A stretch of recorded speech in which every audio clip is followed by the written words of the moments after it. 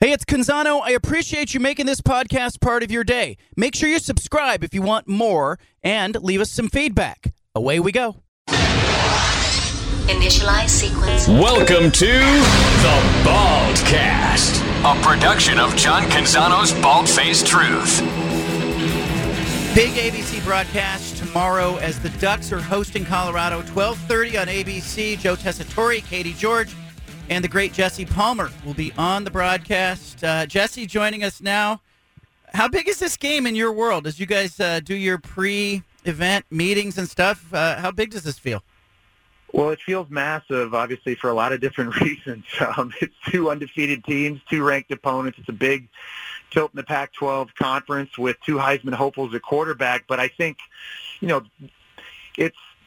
it's Coach Prime, really, right? I mean, that's what everybody's tuning in for. We're talking about a guy that just transcends sports, and the entire world seems to descend on whatever he does, wherever they're playing early this year. And certainly the toughest challenge for Colorado up to this point of the season. But I think everybody is tuning into this, curious to see just how good is this Colorado team. And even though they've started 3-0, are they for real? Just how good could this team be this year?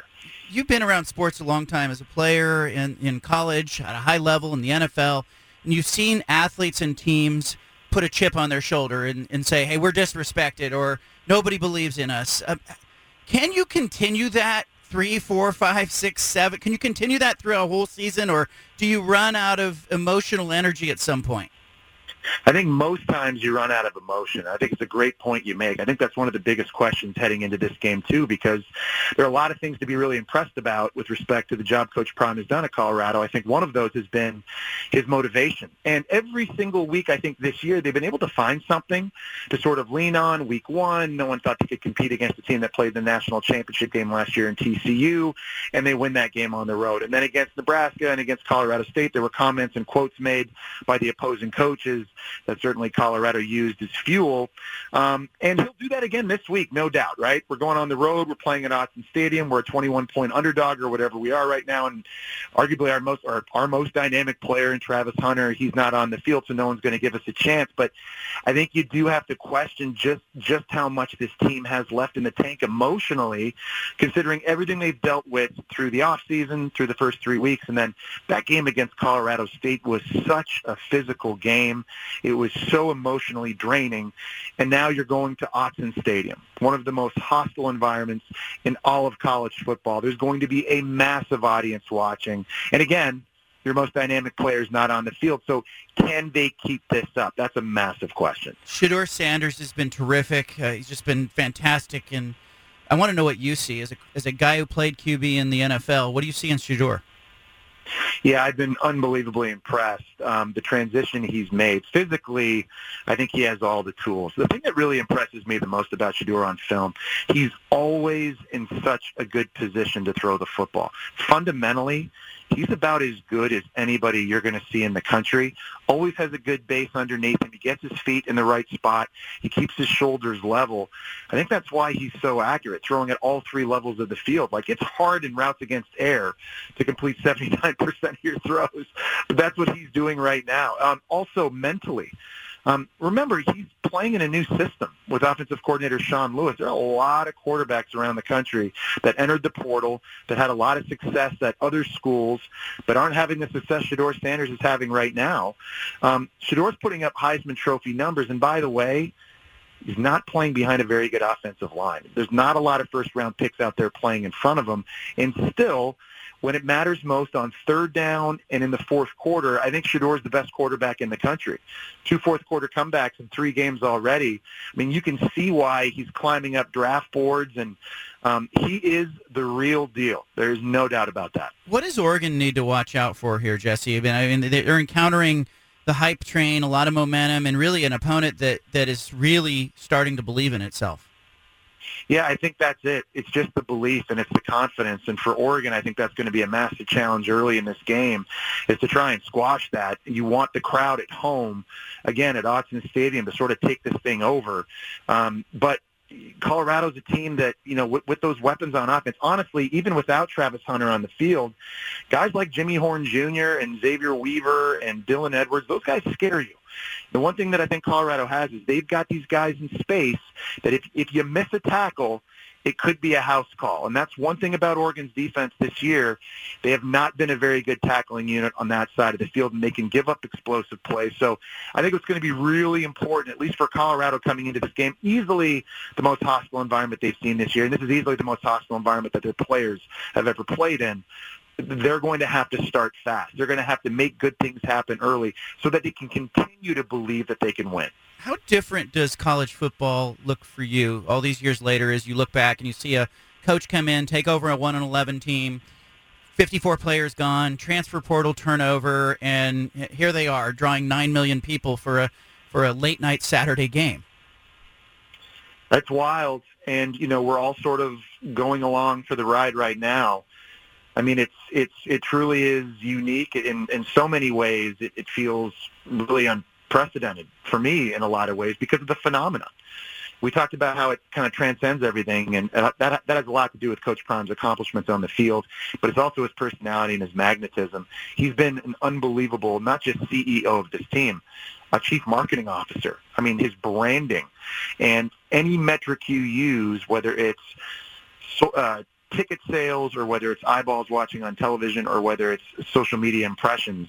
I mean, this thing is off the charts. It feels like not just college football, but the entire sports world has sort of descended upon Colorado and Boulder and sort of what's happening there. And I think the fact that he's doing things that we just don't see done, and we want to continue to see if it can work. We've talked about the transfer portal. How many head coaches do you know after a half of the football season are openly politicking for their players to win Heisman trophies? I mean, he just does things that are so outside the box. It's fascinating.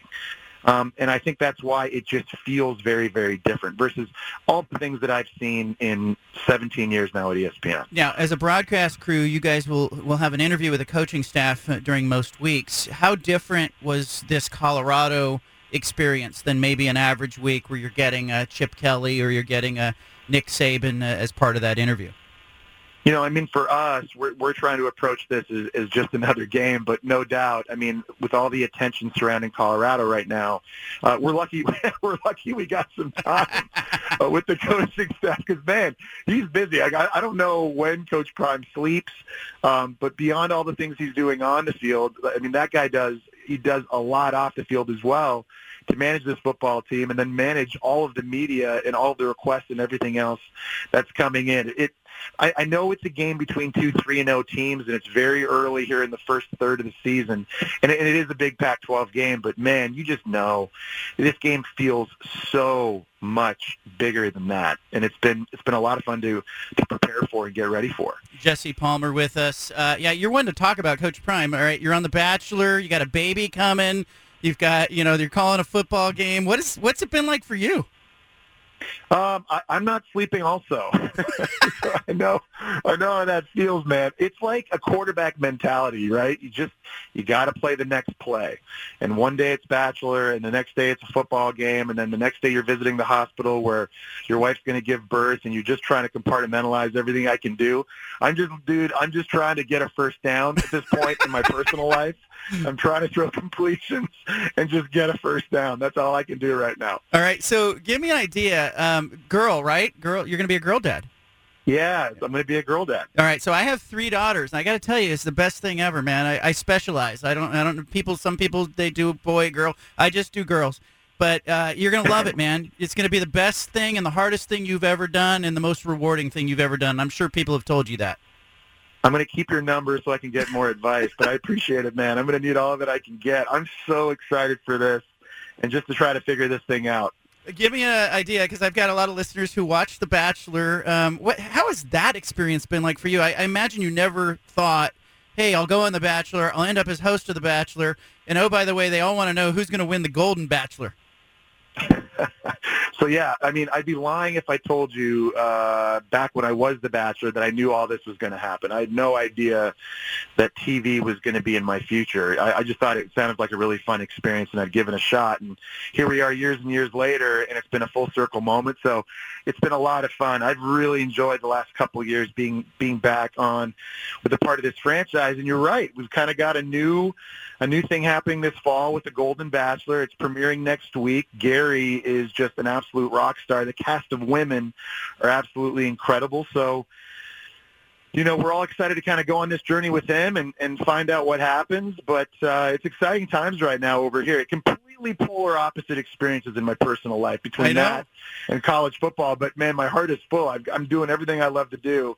So I'm very lucky. It shows range, and I think that's important. Back to football, Bo Nix. You've seen a little bit of him. What do you think of Bo Nix? Big fan. I mean, he's in his fifth year. No one started more games than him. I mean, he's got 50 starts in college football, and that to me really shows up on film. He's playing so fast right now. Gets dropped back quickly. Ball comes out quickly. Reads coverages quickly. He gets it to his checkdowns really, really early, and that's part of why I think he's so efficient, and this offense right now is so efficient through 3 games. They're scoring 58 points a game. Obviously, he hasn't played the 85 Chicago Bears yet, and it's going to be really important, obviously, in this one that Colorado is able to generate a bit of a pass rush and try to upset his rhythm, because if you give Bo Nix a lot of time, it's scary. He's got a lot of weapons out there, and that's another place to sort of look, too. Troy Franklin at receiver, that's an alpha wide receiver on the perimeter, and if Travis Hunter were playing in this game, that's the guy that they would shadow him with and match up with and probably feel really good about. But without Travis Hunter now, how does that sort of affect the secondary for Colorado and what they're going to do? It's a weird thing to say because I know how big the stakes are for Colorado and all the eyeballs and the peripheral sports fans tuning in to watch it that don't normally watch college football that are like, hey, I got to check this game out. But this game feels huge for Oregon in my eyes. It feels like a big opportunity. Like Oregon's always wanted the eyeballs. That's what they were built on with the marketing and the branding and the uniforms, and it's coming to town in the form of Colorado. I think they have a big opportunity here. Yeah, and it's kind of an opportunity also, I think, to answer some questions. Listen, it's almost everybody's last year in the Pac-12, and they're trying to go out with a bang, and obviously Oregon getting set to move onto the Big Ten Conference. I mean, they want to win a conference championship and sort of leave on that note. They feel like they have a lot of talent, and they're going to have a lot of eyeballs this year just based on who they're playing and the different quarterbacks they're playing. That conference is absolutely loaded with good ones right now and Heisman Trophy candidates, but this is, you're right, kind of like Colorado now sort of feels like Oregon back circa, I don't know, like 2001, 2 kind of, and Phil Knight had it kind of cranking with the uniforms, and now there's Heisman Trophy billboards, and Bo Nix is in Times Square now, and he's out in Dallas, he's soon going to be in L.A.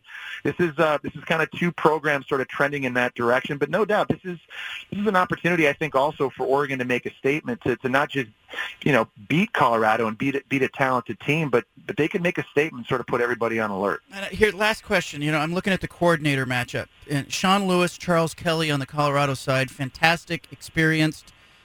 Those guys know what they're doing. On Oregon's side, less experience with Will Stein, young guy, some fresh ideas on offense, and you've got Tosh Lapoy on defense that, last year I was kind of a mixed grade for me. How important is that matchup? Can the X's and O's overcome the Jimmy and the Joes?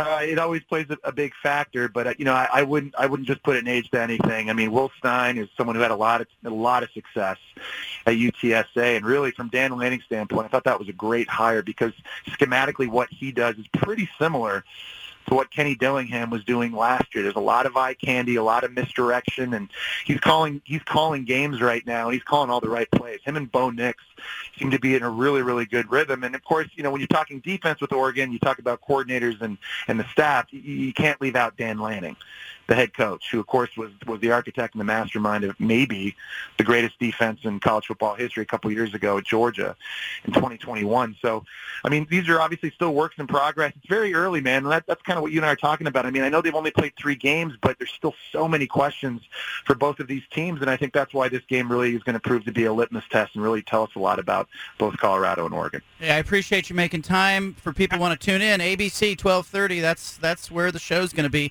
Jesse Palmer, Joe Tessitore, Katie George on the call. Jesse, thank you, man. Enjoy your time. I'll say hi to you in the press box. You got it, man. Thanks so much. Look forward to it. Oregon, Colorado. Who you got? I'm on record. I want you to tweet at me at John Canzano BFT. My picks went out yesterday at johncanzano.com, as they do every Thursday. Oregon 49, Colorado 24. That's my pick. Buffaloes have great story, but I'm leaning on Oregon's depth. I'm leaning on Oregon's ability to score on that Colorado defense. 21 points is a lot of points, but I'll take the Ducks at home. How about you? Leave it here. You got the BFT. Back to the Bald-Faced Truth with John Canzano on 750 The Game.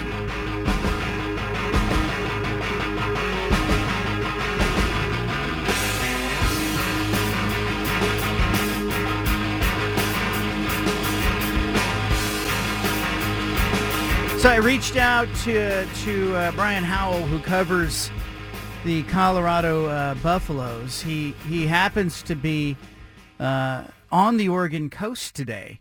And, Stephen, I've asked him to call the back line because he wasn't a scheduled guest on the show, but I noticed on social media that he was out along the Oregon coast. I think he was in Newport. He got on a fishing boat, and he is sort of meandering around the Oregon coast. And I wanted to catch up with him just to get a taste of flavor for what Colorado is doing and thinking. He's trying to call in right now. Stephen, I'm going to send you his number, and he's having some trouble dialing the line for some reason. But I'm going to send you his number, and we can dial him up right away. But I think it's really interesting to try to ultimately get somebody on the show who has been kind of in the storm of things, and it has seen the changes. And by the way, Brian was covering this team, when nobody cared about the team. I saw a picture that he had tweeted out that was showing the media contingent that covered Colorado's season opener a year ago, and then showing the contingent that now was covering Colorado football. So we'll talk to Brian about that here in just a minute. I'll have all the coverage of tomorrow's games at johncanzano.com. If you're not subscribed, grab a free subscription, grab a paid subscription. Whatever works for you works for me. There are going to be photo galleries from the Oregon State-Washington State game in Pullman, photo gallery from Autzen Stadium of Coach Prime, behind-the-scenes look at Colorado and everything that is going on with their program and all the excitement that has happened with Colorado.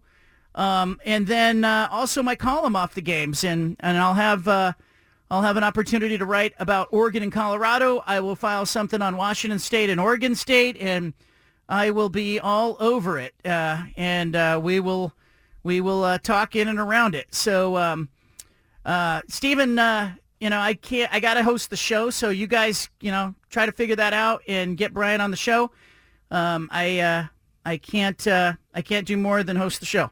So, in the end, Brian's trying to call in. He says that something might be wrong with our phone system, and you're trying to call him. So, in the meantime, I'm just going to talk about what my experience was like when I got on the beat covering a Jerry Tarkanian team. It's not the same as Coach Prime, but it still was a lot of attention. It was 60 minutes showing up to interview Tark.